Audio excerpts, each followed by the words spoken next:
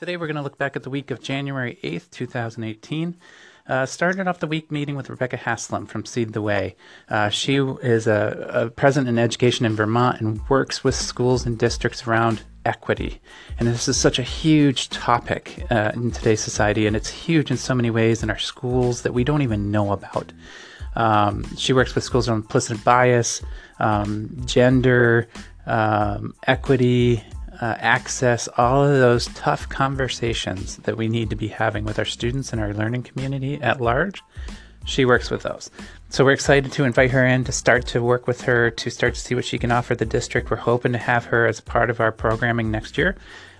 Great to meet with her regardless, because I learned so much. Can't wait to see where this goes.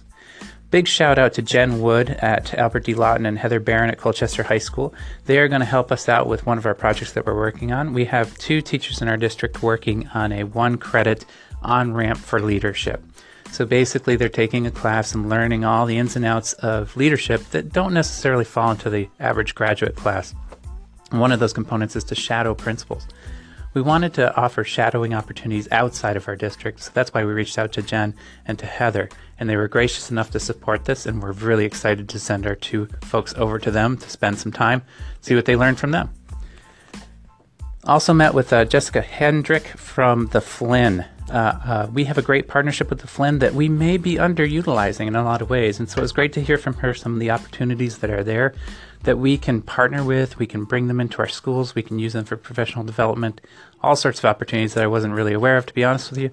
Super great. Very excited about that. On Thursday, we had our pre-K through 8 admin and coaches meeting. These are always great. These are 3 or 4 hours long for me, broken up into different parts where we have coaches and admin, and then just admin. A couple of things that we worked on during this meeting was with the coaches, we looked at the curriculum site. We've really been pouring a lot of energy into making our curriculum site something valuable for teachers. Valuable not only in resources, but as a place where organic curriculum development can happen. So we're really excited to put some energy into that. We also talked about some different coaching models. Mary Abley Austin brought in a book that she's been reading on around coaching and the roles of coaching, and we did some great conversations about the structures of coaching and how those can work and all the different goals and roles that there are and where are we on that continuum.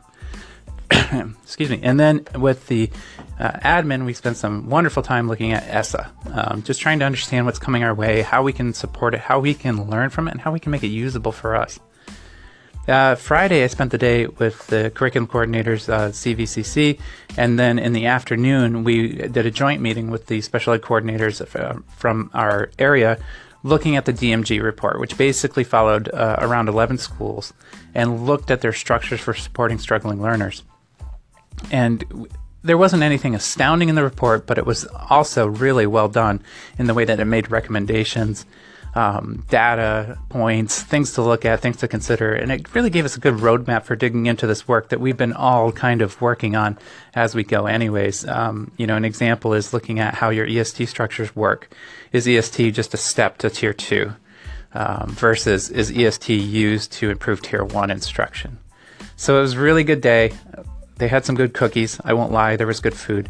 And that was the week. It was a lot of prep. This week starts off with some in-service, and then there's some pretty busy days. I'm excited to be getting into schools and doing things this coming week. And that is a look at the week of 1/8/18.